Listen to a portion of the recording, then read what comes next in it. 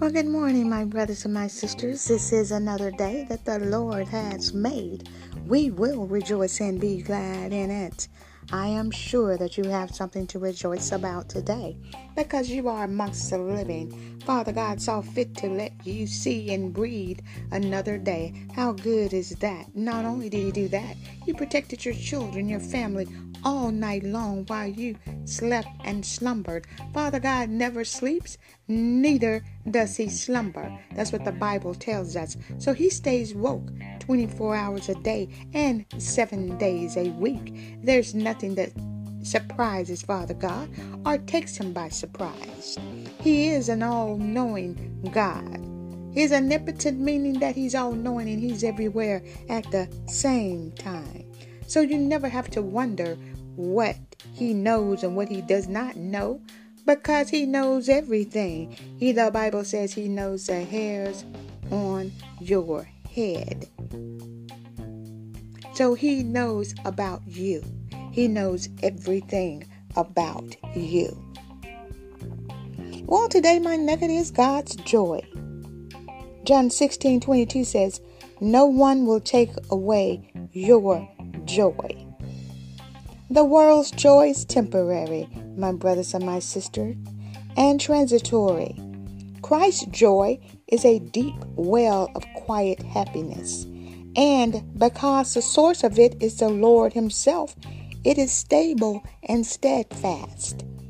In the eyes of the world, there may be no outward reason for your joy, but with Christ's peace that fills our lives and our hearts, we can rest assured that His eternal fountain of inner joy will never run dry and that no one can take it away.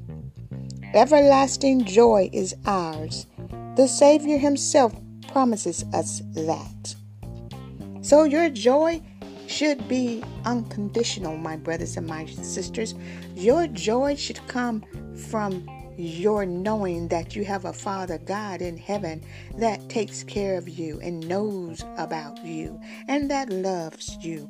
He loves you unconditionally. So your joy should come from knowing that no one can take your joy away from you unless you let them.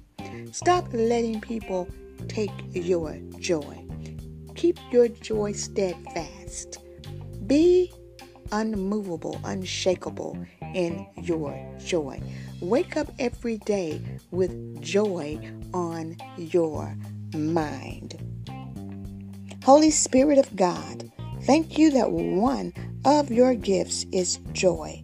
Let me never disappoint my Lord by being a despondent Christian. Amen. Well, I hope you all have a wonderful and blessed and joyful day today.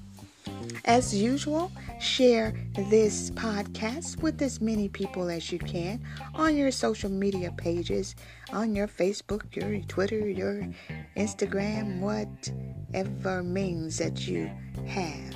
It's not about me, as I always tell you, my brothers and my sisters. It's about Father God, because He is all-knowing, all-loving Father. And He gets all the glory and the honor. Yes, He does. Well, you all have a blessed and wonderful day. We'll talk later. Bye-bye.